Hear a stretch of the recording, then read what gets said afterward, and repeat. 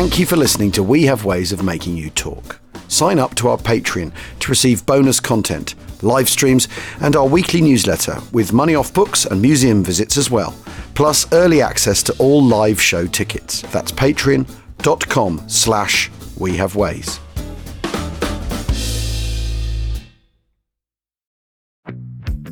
Refresh the summer vibes with Tic Tac, and you could win a Lollapalooza VIP experience in Chicago. Visit TicTacSummer.com for a chance to win. No purchase necessary. Open to legal residents of 50 U.S. states and D.C. 18 plus. Ends June 30th, 2024. Void in PR and where prohibited. See TicTacSummer.com for rules and free entry without UPC. What does motion sound like? With Kizikans free shoes, it sounds a little something like this. Experience the magic of motion. Get a free pair of socks with your first order at kizik.com/socks.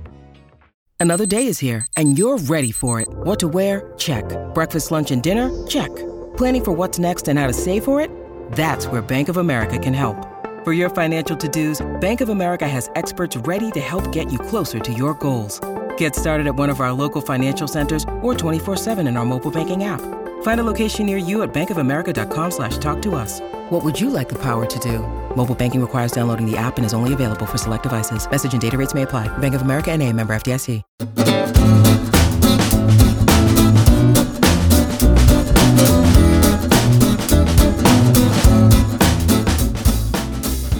Achtung, Achtung. Welcome to We Have Ways of Making You Talk with me, James Holland, and with a very, very special guest today. I am lucky enough to be talking to John Luckadoo, who was a B-17 Flying Fortress pilot in the Second World War, but at a crucial moment in the Second World War, in that back end of 1943, and he was flying with the 100th Bomb Group, flying out of Thorpe Abbotts.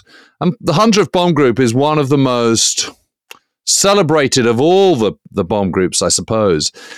And Lucky, thank you so much for coming on. What a privilege. What an honor. Well, it's my honor, Jim, to be with you. Thank you so much for inviting me. Oh, no. I mean, we're absolutely thrilled about it. And Lucky, just before we get to joining the 100th Bomb Group and everything, I'd be really interested to know about where you were born and brought up. I mean, what was your journey before you actually joined the United States Army Air Force? I was born in Chattanooga, Tennessee, and grew up on what was known as Missionary Ridge. Right. Missionary Ridge was a very famous battle during the Civil War in 1864, and I grew up amongst all of that memorabilia and history and legend of the Civil War. Of course, went to school locally in Chattanooga, and my best friend and I, when we graduated from high school,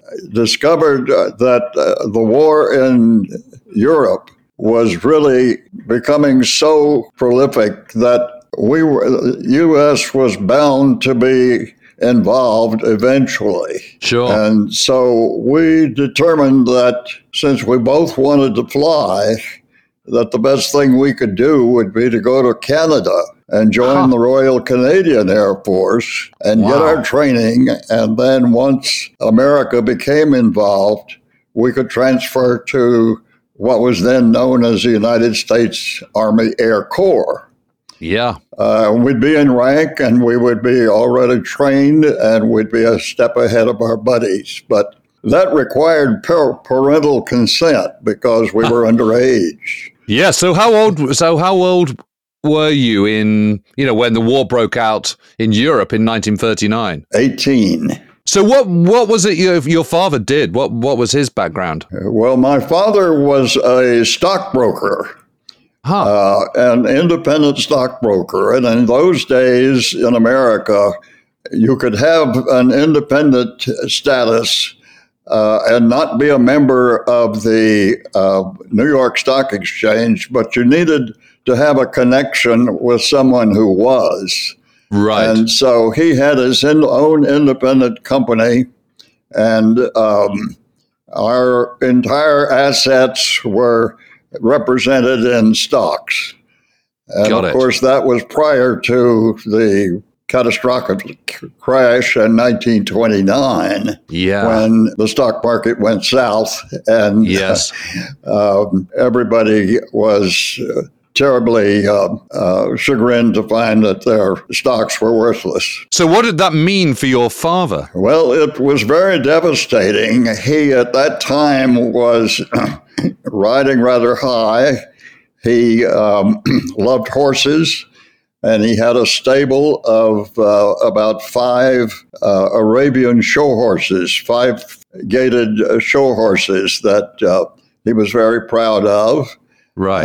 We were one of the fortunate families who actually had 2 cars. My mother had her own automobile, which was not exactly normal among families in those days. 2 older siblings were in private schools. And so we were probably known as upper middle class. Reasonably well financially at that stage. But then, of course, overnight, everything changed.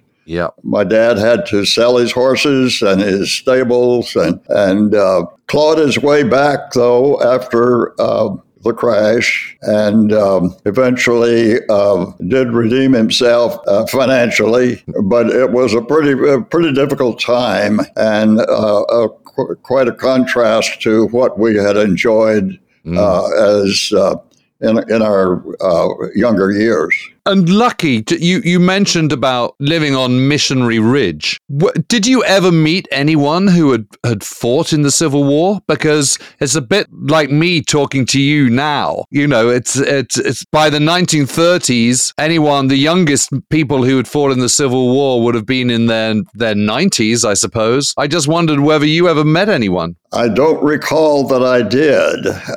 I know that my elementary school was right across the street from this enormous memorial park that was on the top of the ridge, where there were all of these larger-than-life-size statues of Civil War heroes. There were stacked cannonballs. There were cannons. Huge tablets that explained the battle. And right on the crest of the ridge stood a 5-story steel observation tower, which was where General Bragg had the opportunity to really examine all of the terrain. I don't know whether you recall, but historically, Missionary Ridge was a disastrous loss to the Confederate forces because Ulysses Grant had assembled over 80,000 troops in Chattanooga and surged up the hill and drove Bragg off. So it was an ignominious defeat. But I remember the fog rolling in over the ridge. Tennessee Valley was almost always shrouded in fog and clouds. And so it was a rather depressing environment that I grew up in. And I thought, boy, if I ever get out of here, I'm never coming back. Did you really? And lo and behold, what do? I end up flying out of England, where the weather was equal to or worse, and particularly to fly in. Yes. So you escape one fog-shrouded valley for a country and continent that's permanently shrouded in fog. Pretty ironic, wasn't it? Yeah, absolutely. So you and what was your best friend's name? My best friend's name was Leroy Sullivan. We called him Sully. And Sully was the only child of a World War I veteran who had been mustard gassed and died a horrible death just as Sully was being born. Right. So he never really knew his father. How did you eventually join up? Did you join the Royal Canadian Air Force? Well, we went to our parents. Sully and I went to his mother and explained what we wanted to do. And she listened very carefully and she said, well, Sully, if you really feel that this is something that you must do, then you have my blessing. And I naturally thought, well, if Mrs. Sullivan, who only has one child and is willing to allow him to go fight for the king in England, that I would not have any difficulty with my parents. But it turned out differently because my mother was impressed with Mrs. Sullivan's sacrifice, and she said she wouldn't stand in my way. But my father took a very dim view of it and called us both idiots that we were sticking our nose into somebody else's conflict and that I should get back in school. So he refused to give his consent, but Sully's mother did, and he went to Canada and trained on Spitfires and went through the entire North African campaign and eventually ended up being posted back in England. And meanwhile, of course, Pearl Harbor occurred, and then there wasn't any question as to my service. And so I then joined the Army Air Corps as an aviation cadet and went through my training here in the States. Just to go back to Sully briefly, what an amazing act of sacrifice by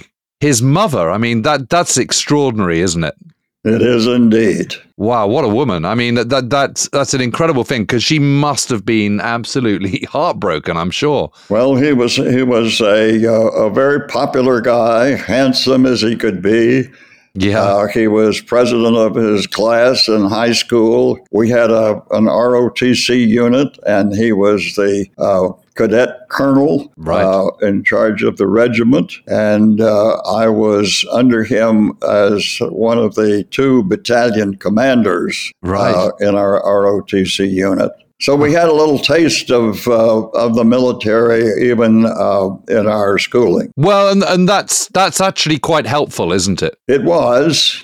In addition to that, because of my dad's activities with horses, there was a cavalry post just 12 miles from Chattanooga called Fort Oglethorpe, where the 3rd Cavalry was located. And we, as townies, were invited to join their social activities. They fox hunted on the weekends, and they had horse shows, and my dad's horses were invited to participate in that. And we have many trophies that his horses were awarded as a consequence. And in the summer, they had a civilian military training camp, a CMTC, at Fort Oglethorpe, and I participated in that for 2 weeks. For a couple of summers.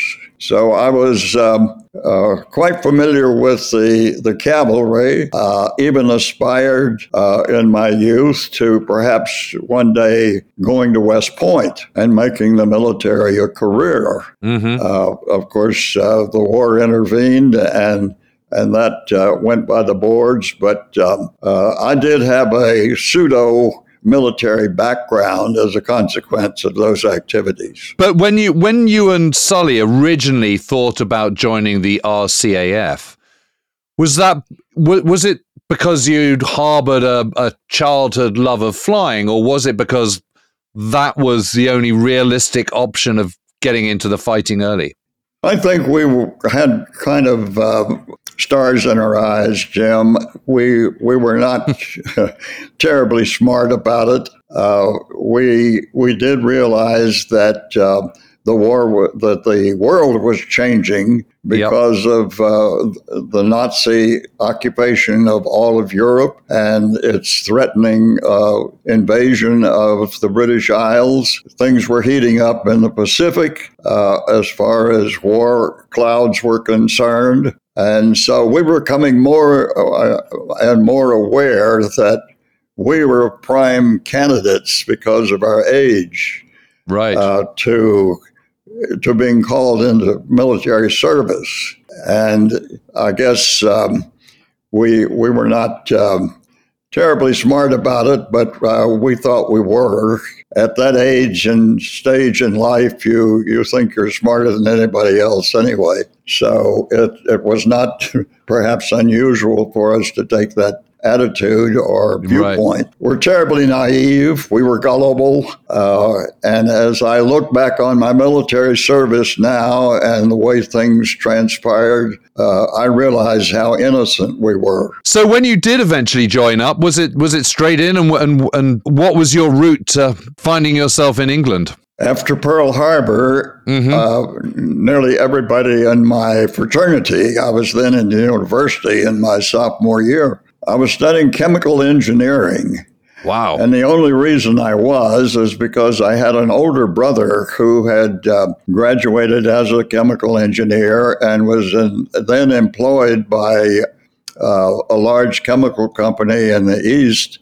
And I thought, well, he could give me a job when I graduated, so I didn't have any other aspirations. And I was no good at chemistry or engineering, and I was not succeeding really as a student in college. So my mind and my heart and attention were more directed toward my military service, which eventually, of course, I joined and ended up going through the cadet program to obtain my pilot's license with the Army Air Corps. So can you remember when it was you were actually, when you actually joined up? Yes, I joined up in 1942, right after Pearl Harbor. Pearl Harbor occurred in December of 41, as you know.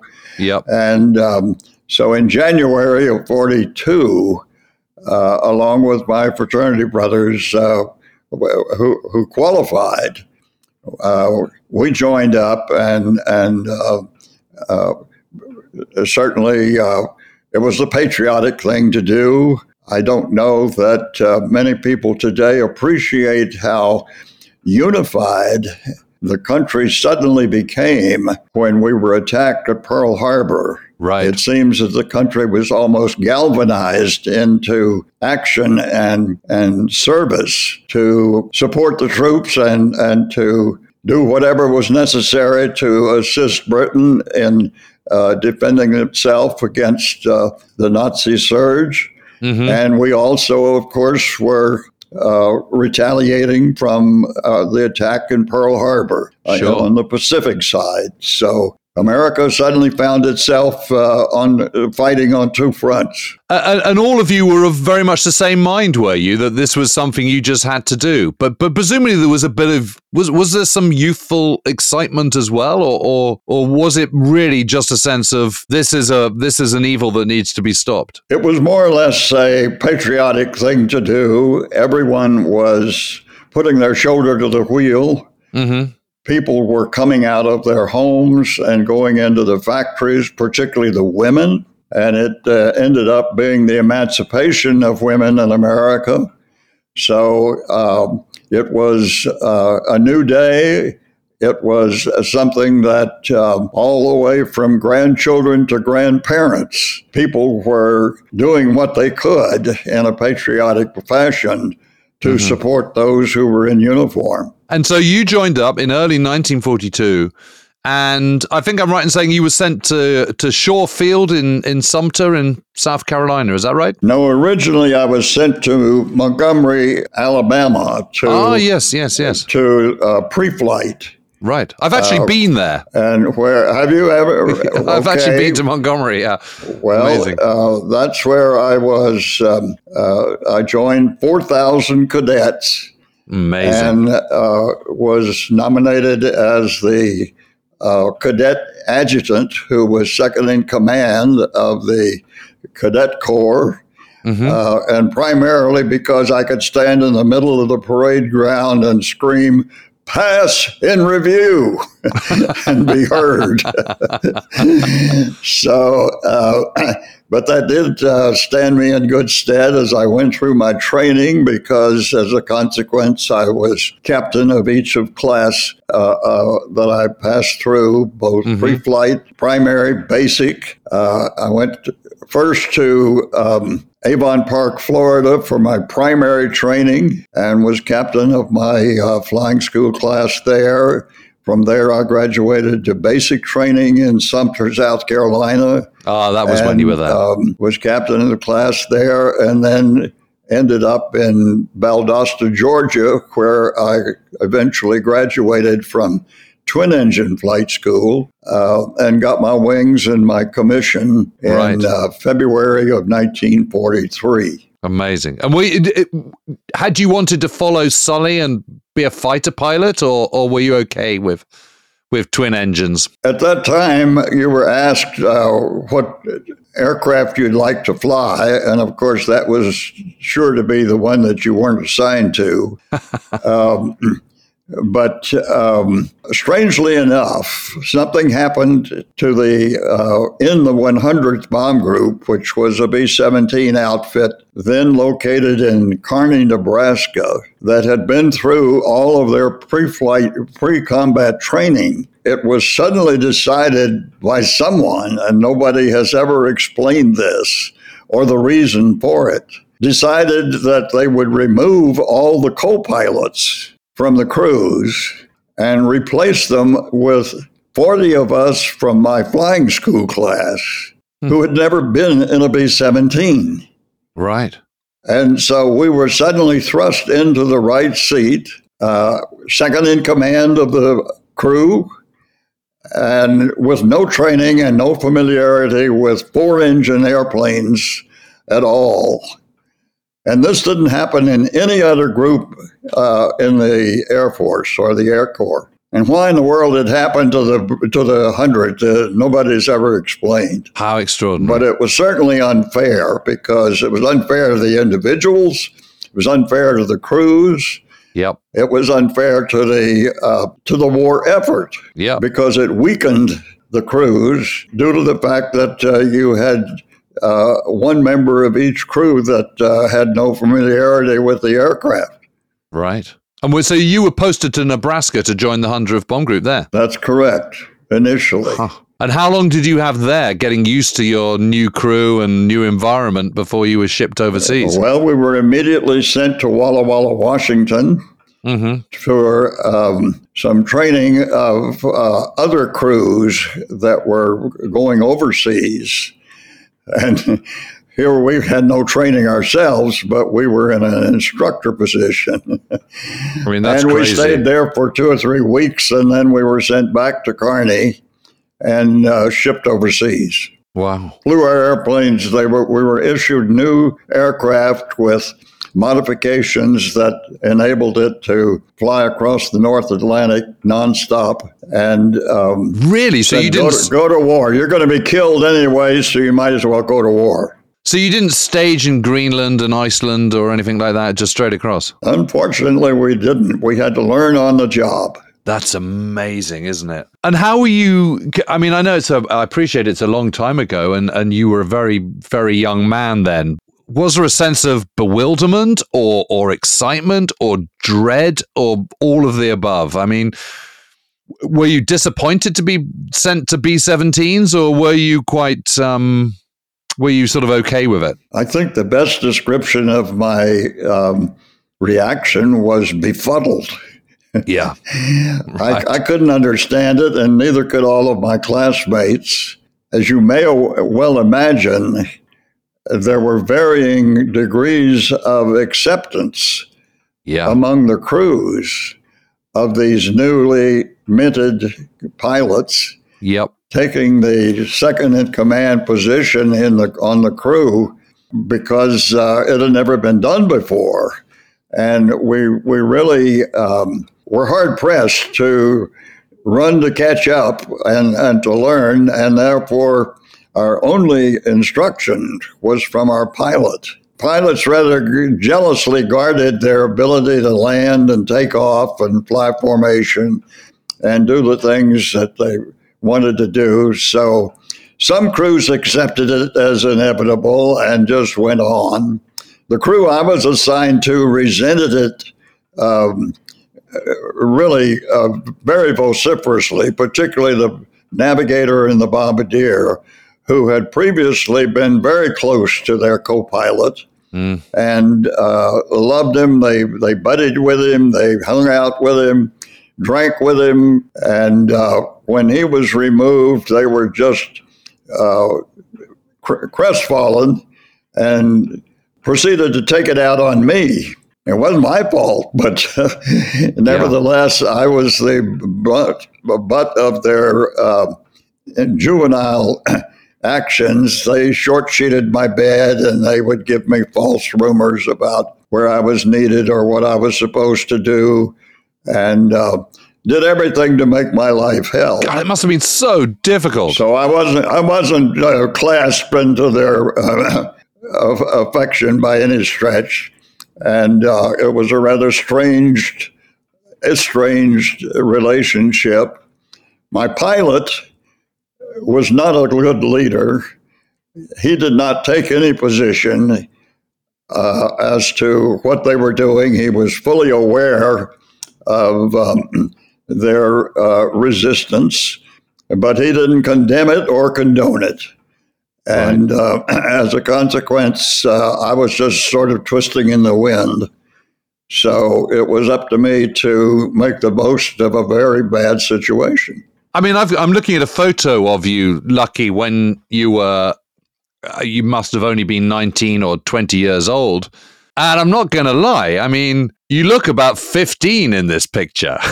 I mean, you're a very, very young-looking young man. You know, it's a reminder, if anyone needs a reminder, that you guys being sent off to fight, fly and operate these huge beasts and take them on bombing missions over Germany, etc., were all very, very young men at the time. Exactly. You're boys, really.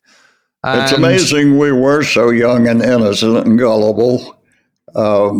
As I look back on it now, Jim, I realize that it was just extremely lucky and fortunate that I survived, because all of the odds were against me and us, but particularly against those of us who had been thrust into this unhappy situation without any recourse. We were guinea pigs. Someone was experimenting with us as far as their strategy and their application of the bomber force and how it could be used in Europe most effectively.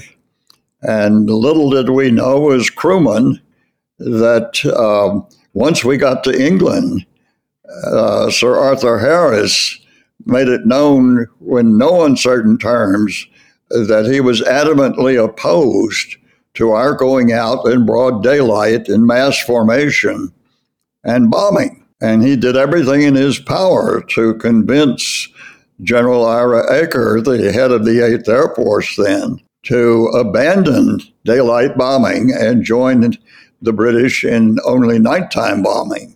Sure. And that was, of course, as we all know, an ongoing debate throughout the war. It never changed. Yeah. So how did you resolve the situation with this crew that you'd been thrust into? It sort of resolved itself due to the fact that when we got to Newfoundland, which was our last stop before we made the big jump across the North Atlantic, we had to await a favorable tailwind because it was such a long flight, we couldn't make it without a tailwind. Goodness. And as such, while we were, the whole group was there waiting for the winds to be favorable. The pilot, I was on my crew, took it upon himself. He was married, he had a son, but he took it upon himself one night to go across the field and shacked up with a British WAF and ended up in the hospital with a raging case of BD. And so while the rest of the group finally proceeded to go to England, or to go to Scotland, which was our first stop, we had to sit there as a crew for 2 weeks waiting for him to be recovered. And of course, in those days, the only thing they had for treatment was sulfa. And he was back, he was bedridden for 2 weeks and overdosed with sulfa. So when he was finally released, he was so weak he couldn't stand. And we had to literally load him into the cockpit. And so I called these two guys, the navigator and the bombardier, aside, and I said, now look, you SOBs, you've made my life sheer hell, but you've got to depend on me to get us to combat. Well, that sort of leveled the playing field because God, good for you. It was a stark reality that they couldn't go anywhere without relying upon me and what little I had learned about running the airplane, much less running the crew. Wow. I mean, that must have been quite a moment, but they listened, and obviously you did get them there, so you sort of proved yourself. Did you find yourself slowly but surely winning them over? Well, I told the head knocker, the one that was really the most antagonistic, the navigator, I said, Tim, you've got to hit the landfall in Scotland on the nose, or I am personally going to throw your ass out of the airplane without a parachute. Fantastic. I suppose you've got to speak their language, haven't you? I mean, you've got to show who's boss. Well, I had to mature pretty rapidly, Jim, I tell you. Yeah, and, I should say so. I had to be, call on forces that I didn't know I was capable of. Gosh, what an introduction. I mean, it's extraordinary, Lucky. But you got there. I mean, you must have taken off from Newfoundland the heart must have been pumping a bit, wasn't it? It was indeed, because we were so heavily loaded, or overloaded, actually, when we took off from Newfoundland finally. The end of the runway was a sheer drop of 100 feet to the ocean. Goodness and me. As we took off, we sunk down to just over the Whitecaps. Oh, my goodness and me. I thought we were going to ditch because I didn't think the plane was going to be able to carry the load. But we managed to fly along for an hour and a half to burn off slightly enough fuel to lighten our load and eventually step up to a decent height where we would get our engines would operate efficiently and would be out of danger of crashing into the sea. So that was a 12-and-a-half-hour flight to Scotland. Well, I suppose at the end of that, you're going to know a little bit more about the plane than when you started. Learned quickly. Yes.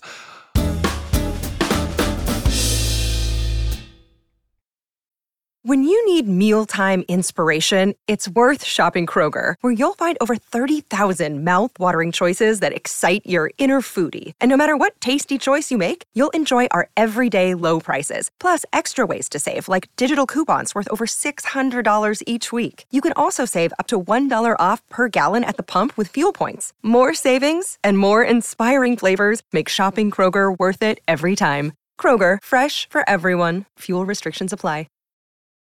Want a website with unmatched power, speed, and control? Try Bluehost Cloud, the new web hosting plan from Bluehost, built for WordPress creators by WordPress experts. With 100% uptime, incredible load times, and 24/7 WordPress priority support, your sites will be lightning fast with global reach. And with Bluehost Cloud, your sites can handle surges in traffic no matter how big. Plus, you automatically get daily backups and world-class security. Get started now at Bluehost.com.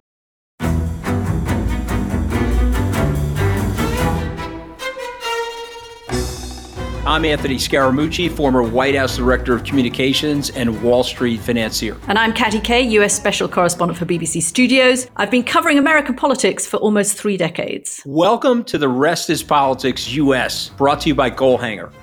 Go on, tell us, were those donations you made, like Obama in 2008, Was that idealism? Were you hoping to get something out of these campaigns that would serve your own business interests, for example? So I think this will either make this podcast incredibly successful, Caddy, or people will be horrified and they'll shut it off right now because I'm going to be very real with you. The Obama donation, I had gone to law school with President Obama. We were not classmates. I was a few years ahead of him. It was 2007. He was then Senator Obama. I had a check in my breast pocket. I went over to the senator. I said, Senator, you and I didn't really know each other in law school, but I'm about to hand you a big check. Can I lie to my friends and tell them that you and I knew each other in law school? Well, Obama looks at me, had the best smile in American politics since Jack Kennedy. Forever. Yeah. He lights up. He looks at me and says, I'll tell you what, if you double the amount of the check, we'll take it back to Hawaii. Okay. And I looked at him. I said, you're done. I had another check in my pocket. I ripped it up. I doubled the amount of the check. And I'm going to tell you right now, I've been to more White House Christmas parties during the Obama administration than the Trump administration. In this pivotal year for the United States, democracy, and world affairs, Britain's biggest podcast, The Rest is Politics, is launching stateside. Uncovering secrets from inside the Biden and Trump inner circles and how they shape the world's most important economy, but also the global economy too. New episodes are released every Friday morning. Just search The Rest is Politics US wherever you get your podcasts.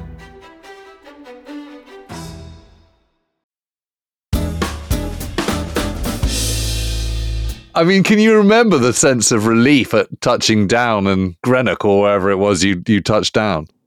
Higher destiny, that's all I can say. You had to believe that you had a guardian angel on each shoulder. Well, you clearly did, Lucky. I mean, amazing. So you got there, you got to Scotland, and were you getting a little bit more respect from the rest of the crew and the navigator by this point? Yes, things did improve quite measurably. They still didn't give up, but because they thought I was a weak sister, I guess.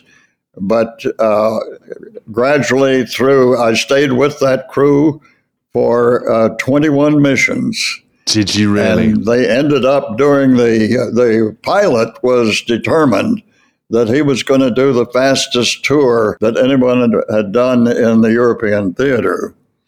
And sure enough, he ended up being the with the exception of myself and one other crewman, a gunner, completed 25 missions in 89 days. And that was unheard of in the European theater. That's one every 4 days, isn't it? One every 3 days, And so they really. were rotated back to the States, and I still had 4 missions to fly. Right. So were you then bumped up to full pilot at that point, first pilot by that point? Well, I was checked out as first pilot, but also on my 22nd mission, the crew in front of me contained the operations officer for my squadron, who was second in command of the squadron. And they were rammed by an FW-190 and blew up. And so he was killed. And here I was as a second lieutenant, landed back at the base. And the squadron commander said, well, where is the operations officer? And I said, well, he's not going to return because I saw them explode. And he said, well, then you are the new operations officer. And I said, well, that's going to be pretty awkward, isn't it? I'm just a second lieutenant. And here I'm going to be ordering majors and lieutenant colonels and captains as to when they're going to fly and with whom and all of this. He said, don't worry about it. We'll give you all the support you need, and we'll promote you as rapidly as allowed. Well, in the combat zone, you could be elevated one rank every 90 days. And it so happened that I was already in for first lieutenancy. Right. And it was awarded the end of that month. And so I finally gained a little more respect, but and rank. But I was really operating with one hand tied behind my back almost because I did have senior status as far as combat experience was concerned, but with 22 missions under my belt. But I still didn't have the rank. And so he did have to support me or else that wouldn't have worked. I'm conscious we've jumped the gun a little bit because I haven't even asked you what time of year it was in 1943 that you got to England in the first place. I became the operations officer on October the 8th. It was the fall. 1943. It was my 22nd mission, and first lieutenant November the 1st. And so it was late in 1943 that all of this occurred. But Lucky, when did you first reach England? So that must have been, July, August, something like that? We started flying in June. June, you got to England started in June. Combat in June. And that's when, of course, that's when the 100th Bomb Group gets over there, and you move into Thorpe Abbotts. I mean, what did you make of England, and what did you make of Thorpe Abbotts? I mean, it's a sleepy little spot in Norfolk, isn't it, Thorpe Abbotts? Well, it is, and we had little or any opportunity to get acclimated before we were thrown into combat. We were flying almost every day because our pilot had volunteered us to fly because he wanted to finish up. And we were zipping through the requirement to qualify for rotation back to the States as instructors. So it was pretty hectic. We were learning the airplane. We were learning formidable capabilities of the Luftwaffe. Yep. We had our hands full, and we had to stay focused on our job, or else we'd end up in the flak house. Yeah, I mean, there's obviously, the more skilled you are, the more you've developed a kind of sixth sense, the better your chances. I mean, to a certain extent, there's a randomness, isn't there, to whether you're going to get hit or not, or whether that cannon shell that penetrates hits you or passes through harmlessly. That's chance, isn't it? But there are things you can do to give yourself a better chance, do you think? Well, you do everything you can to hopefully give yourself a better chance. But bottom line, it's just sheer luck. Right, okay. As to whether or not you zigged instead of zagging at the right time, or if the mission that you were on or the part of the formation that you were flying in was not attacked as heavily as other parts of the formation. Mm-hmm. That could vary widely just within one group, but certainly within one formation, a wing formation of three groups. Yep. Sometimes you would go out and it would be a milk run. You wouldn't get any damage, or you'd get very little fighter attack. Ironically, we did not have any fighter escort. Yeah. No, you wouldn't have done to start off with. Any fighters in Europe that could that had the range that could carry us to the target. Initially, when we started flying combat, the RAF would escort us to the enemy coast, and then they'd be out of fuel, so they'd have to return. Yeah. And that meant as soon as we were over enemy territory, we were on our own. We were flying naked. And we were flying at high altitude in unpressurized aircraft that was bitterly cold.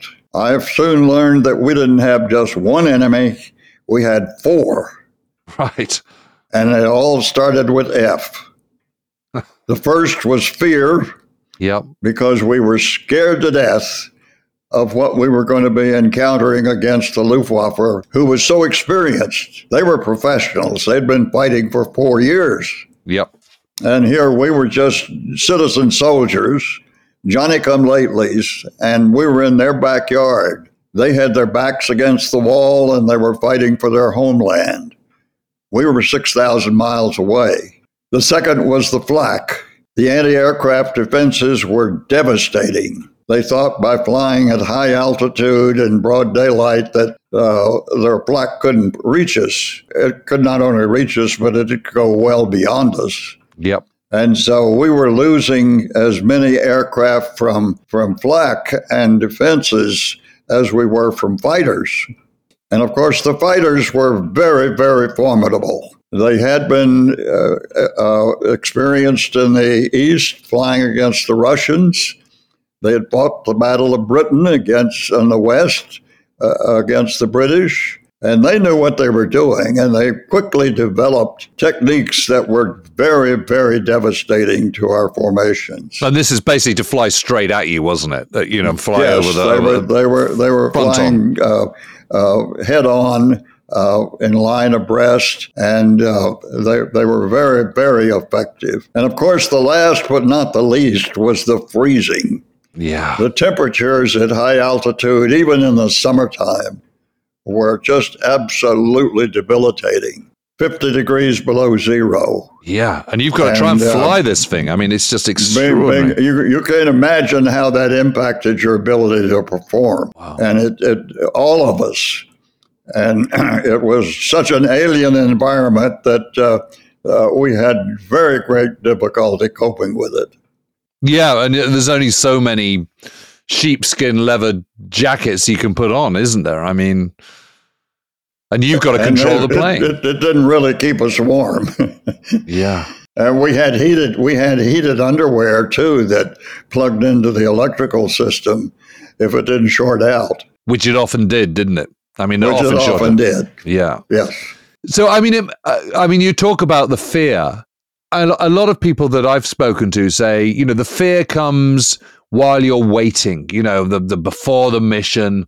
And then once you get airborne, you're so busy that you don't have time for that. I mean, was that your experience? Because I can only imagine what it must be like myself. But if I was at the pilot's controls in a B-17 and I've got a Fokker Wolf coming straight towards me and his wings are kind of, winking fire and cannon shells are hurtling towards me, I think I'd be pretty scared. Indeed, you were. And it is true that your fear is sort of subjugated by your attention to flying formation and trying to keep the airplane functioning. And things happen extremely rapidly in combat. And consciousness and your action and reaction to what is happening to you and staying focused on what you're really trying to do, and that's get the bombs on the target. But the fallacy of the strategy of going out in broad daylight, 5 miles above the ground in bitter cold, and dropping a free-falling object on a target, despite the fact that we supposedly had a secret weapon in the Norden bomb site. That was a total fallacy. The bomb assessment damage of the 8th Air Force in the final analysis was we didn't come within 9 miles of the target less than 25% of the time. So that meant we had to go back again and again to the same target and face the same increased resistance. And how futile was that? Well, it is something of a miracle that you and I are talking today, because obviously you arrived into the 8th Air Force at exactly the moment of its greatest danger, because obviously the 8th Air Force had come into being in England the previous summer, but then most of the planes had then been sent to the Mediterranean and to North Africa. The 8th Air Force, the second half of 1942 and the first part of 1942, was obviously operating just as pretty much almost a skeleton force. By the time the 100th Bomb Group comes over, you're really good day, maybe 200 plus aircraft, but usually it's less than that that it can put out, and it's a time of experimentation, and there's been this whole theorizing by the bombermen in the 1930s about how bombing would be conducted, and this idea that you do it in daylight in a large formation where you're mutually supporting, and you've got these 13 machine guns, and together that would be enough. And you arrive slap bang in the middle of a time where that theory, the shortcomings are becoming increasingly apparent. And obviously you're getting out there just before the first Schweinfurt and Regensburg raid. I mean, were you in that particular raid, the first Schweinfurt? Yes. Yes. And that must have been a terrible day. Well, it was, depending upon where you were in the formation and what your particular experience on that raid was. It could vary all the way from a milk run to the worst. Right. And you never knew. Yeah. And if you wallowed in self-pity about how slim your chances were of survival, you'd go nuts. Sure. And that was one of the things the operations officer had to gauge, was whether or not each member of each crew in his squadron was still maintaining their equilibrium enough under battle conditions to perform. Because once you get shot down or you leave the formation, you're a dead duck. Yep. But there are no funerals. There are no memorials. You don't worry about who's gone down. They're just gone. They're just empty bunks that have to be refilled with replacements. And that incidentally turned out to be one of the greatest miscalculations that Hitler was guilty of. He was determined, or was convinced, that we could not replace our losses and that daylight bombing would be suicidal. And Sir Arthur Harris certainly agreed with him. The British had tried daylight bombing and had been cut to ribbons. And as a result, he was convinced that the only way we could bring the Nazis to their knees was nighttime bombing. And so that debate, of course, was never made known to us as aircrew. Sure. We were just told to go out and fly. Right. And to keep flying and to keep hitting the target. Now, the debate between the British and the Americans over whether daylight or nighttime bombing was the best utilization of the bomber force was ongoing throughout the war. Personally, I feel that our command was remiss in not at least giving nighttime bombing a fair trial. Huh. I'm not saying that it would have been superior. I'm not saying that they were right. But they were so stubborn that they refused to even give it a fair trial. And if it didn't work, they could always go back to daytime bombing. Yeah, sure. So it was really ego on their part that said, well, our strategy is superior. Yeah, I mean, there were other things at play, weren't there, such as wanting to become an independent air force and wanting to do their own thing and not being perceived to be in the shadow of RAF Bomber Command and so on. But you're right. The backdrop of that is young men's lives and young men like yourself. I mean, just very briefly, Lucky, to go back to Schweinfurt. So on that August raid, on that day, were you just happened to be in the right position? I mean, is that how you got through it? Exactly. No other explanation. And I mean, can you remember seeing planes sort of dropping like flies? Oh, of course. Of course you did. And that memory doesn't leave you very quickly. And of course, it takes a toll. Yeah, of course. As you do it more and more, and you see more and more planes going down, and you say, well, why them and not me? And when is the bullet going to have my name on it? Right. And if you really concentrated on that or allowed yourself to worry about that sort of thing, it was very detrimental, and you wouldn't be able to continue. So you had to develop, everybody had their own demons. Of course. And you had to develop your own strategy and your own superstition of what you needed to do to survive. Yeah. Yeah.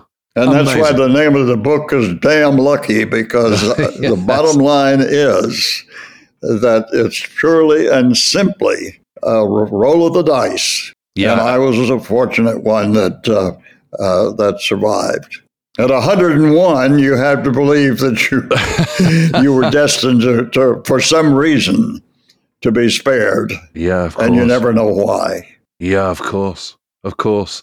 Did you develop a technique? Did you just think every time the demons entered your brain, did you kind of have a way to push them to one side, or how did you keep going? Because not everyone did. Jim, I get asked frequently how, after seeing your buddies go down and suffering losses on your own crew and that sort of thing, you psych yourself up to get back in that airplane the next day and go again. And truthfully, I don't know.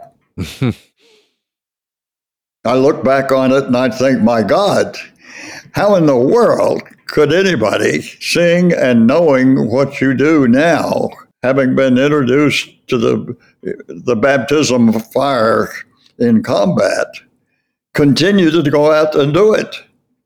Yeah. And you don't really understand or know in their human psyche, or I didn't, at any rate, anything else to do but stay focused on what you were there to do, and that was to get the bombs on the target.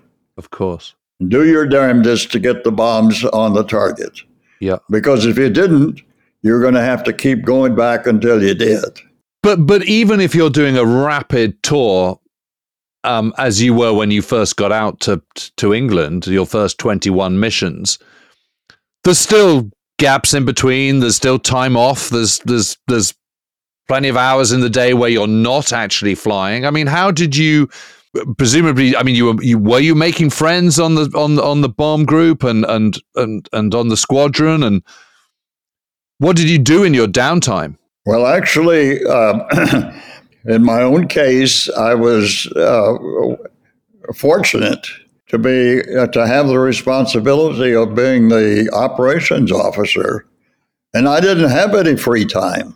Right. But before that, I never went to the rest home. I never took a leave. Well, I got to London once. Right. And for the most part, I was just staying so focused and so occupied that when I finally finished my missions and they sent me back to the States, I didn't fly for 4 months, and I nearly went nuts.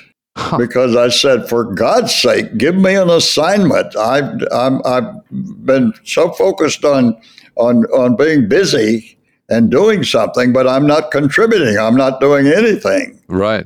As a consequence, I ended up in the flak house in St. Petersburg. And they said, well, why are you here? Of course, some guys hit the bottle. Some guys committed suicide. Some guys couldn't be rehabilitated, and they had to be sent to the infantry or cashiered. So it varied widely. But the impact and the effect of being under that kind of duress 24/7, well, it's going to be a killer. Yeah, no, absolutely. I honestly, I'm in total awe of what you did, and I just don't know how you got through it. But so Lucky, you took over as operations officer after your 22nd mission, and that was, you were saying, in October 1943. How much longer were you out with the 100th Bomb Group? How much longer did you have to go? Well, I had 4 more missions to fly, and I did not complete my tour until mid-February of 44.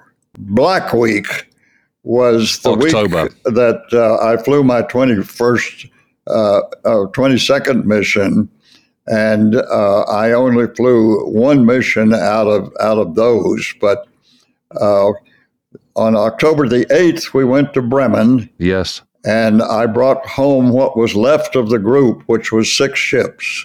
Oh, my goodness. Out of 18. Yeah. The next day, we went to Marienburg, and we didn't have any losses. The following day, we went to Munster on the 10th. Yep. And out of 13 airplanes that we put up, we only got one back.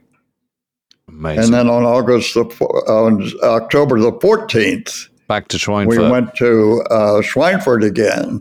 I forgot our losses then, but that constituted the Black Week. Yeah. And I'll be coming back to England in this October to commemorate the 80th anniversary of that week. How wonderful. How wonderful.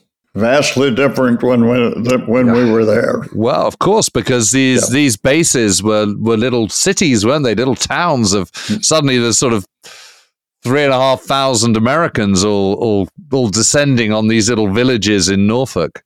I mean, did you ever get to the pub or anything like that? Well, rare occasions. I'd get there briefly, but mostly any kind of celebrating I had to do at the officers' club right on the base. And your difficulties with your crew, Lucky. I mean, did relationships improve? Did you make friends with any of them? Not really. I was closer, perhaps, to some of the enlisted crew than I ever was to the officers. Mm-hmm.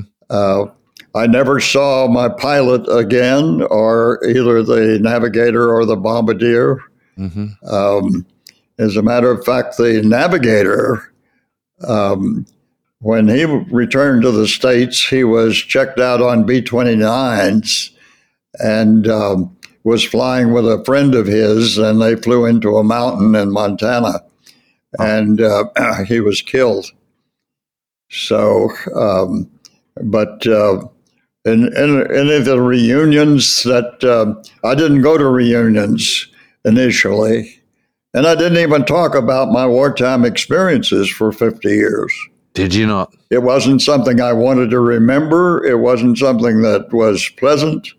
It was a closed chapter as far as I was concerned, and it wasn't until 1999 when I was invited to be a luncheon speaker at an air symposium at the University of North Texas that I started reflecting on my combat experience and gradually realized that I had an obligation to share it with younger generations so that they wouldn't forget what sacrifices really had been made for the freedom that they enjoy today. Wow, good for you. I mean, when you came back to the US, so that was presumably end of February, beginning of March, something like that, 1944? That was when you were back in the US. Then you had this difficult time where you weren't flying and struggling a bit. I mean, how did you spend the rest of the war?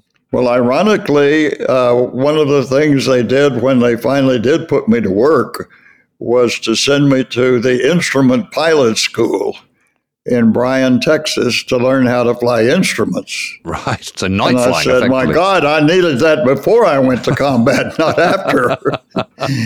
And I was in the first class of returnees to go through that. That was the only instrument school they had.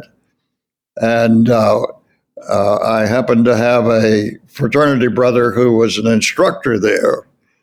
And as it turned out, I was pretty bitter about that experience. But as it turned out, it was one of my luckiest days because that's where I met my future wife, who I was with for 71 years. Amazing. So where were you in the summer of 1945 when the global war was finally over? Well, I was in Miami. I was in Tampa, Florida, at MacDill Field. Yep. And by that time, I had been transitioned to B-29s and was about to be shipped to the Pacific to fight another war. Right. When the atom bomb had been dropped in August and ended World War II. And that was that. So you didn't have to go. You were saved a second tour. You must have been a relieved man. It was indeed. Oh. Because I'm now a raging pacifist. I think war is totally futile and stupid. Well, it doesn't prove anything, and nobody learns from it. Well, I'm afraid to say you're absolutely right. And it's horrible seeing what's happening, isn't it, in Ukraine, for example, and the same old things and the same old scenes, and some of the photographs you see of Ukraine, it could be, I don't know, a scene from Normandy or Italy or any of these places really, or the Eastern Front in the Second World War. I mean, it's just extraordinary. It's a sad commentary that the human condition can't reconcile their differences without resorting to military conflict. Yeah, absolutely. And after the war, I mean, how long did you stay in the U.S. Army Air Force until you were out? Well, after the war, they offered me a regular commission because the Air Force became a separate branch. Yes. In 1947, and I accepted that.